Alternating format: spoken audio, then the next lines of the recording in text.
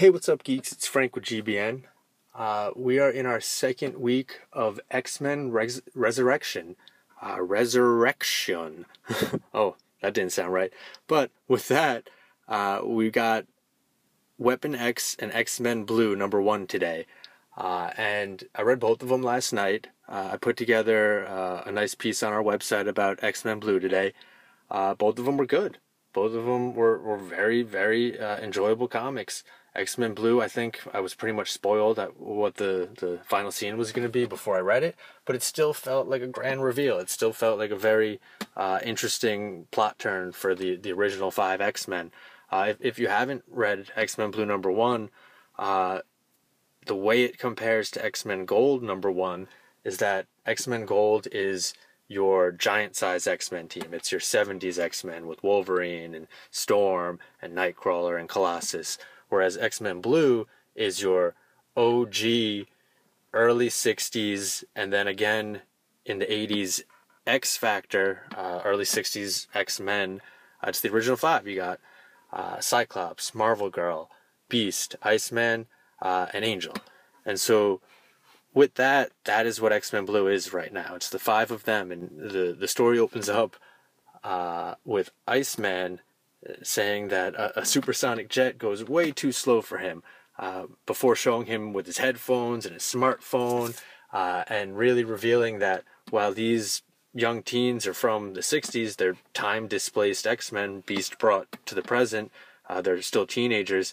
They really quickly adapted. They are just like millennials and teenagers today, with their needing everything in the moment and already complaining about the slowness of a jet.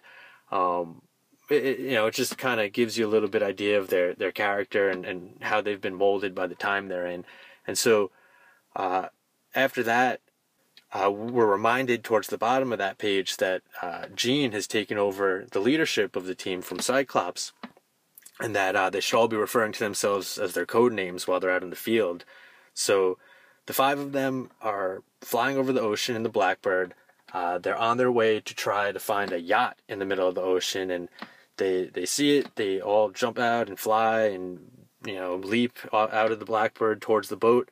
And when they get on it, they just kind of meander around, almost making jokes and talking about how barbershops aren't the same as how they used to be. And Jean Grey saying Cyclops would look good with a hipster beard, and they're not worried at all. They're very at ease. Until they get to the door they're about to open, and they say, let's have our game faces now. And when they bust through, Black Tom Cassidy's in there, which is one of the X-Men's first villains. I don't know what issue he first appeared in, but he was pretty early on, I believe. Him and Juggernaut were always buddies. And so the fight against him is pretty quick. Beast and Cyclops take him out, and then suddenly, as I just kind of foreshadowed, Juggernaut jumps out and announces, "Who wants some?" As he busts through the doors and quickly starts actually realizing and questioning why all of the X-Men look so young, which, I read most of All New X-Men, but I feel like it wasn't addressed by too many villains, really, and this one felt in place.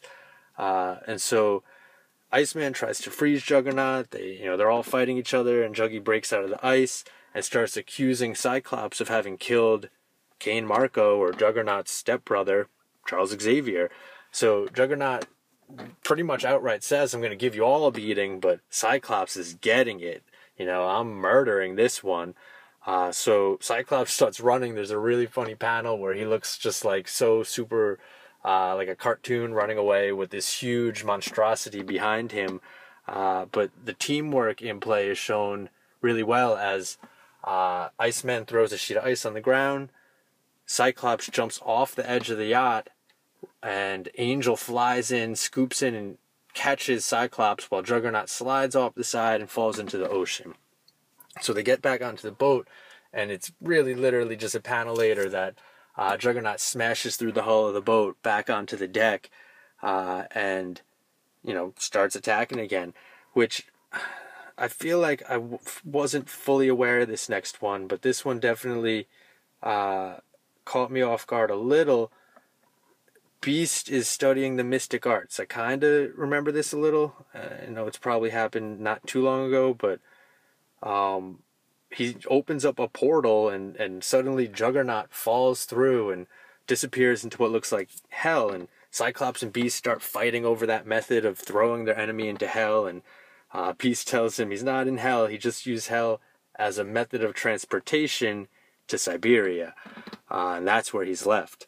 So it's a successful mission. They save some people, they bring the boat back to shore, and apparently these original 5 X-Men are stationed in Madripoor now, because that's where they go, and they start discussing, if what they're doing is the right thing or not, and insinuating that there's some sort of goal as to what they're trying to accomplish in this attack on Black Tom.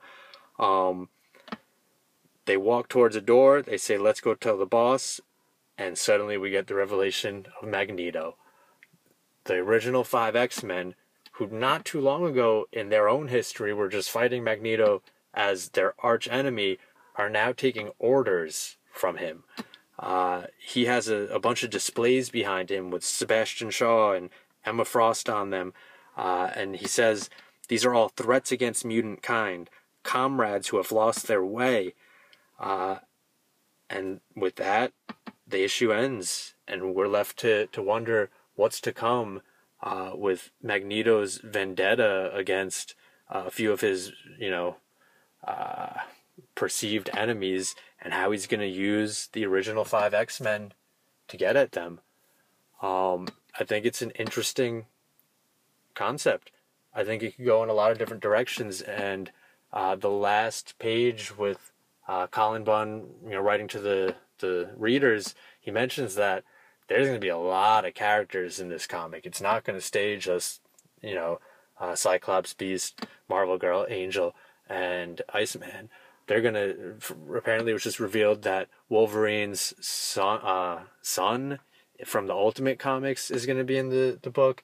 But really, he said it's going to be open to characters from every generation. If you were a fan in the 70s, 80s, 90s, aughts, and there's an obscure character you may have liked at a certain point, or just a character from that time frame, he says that he's going to hit on it.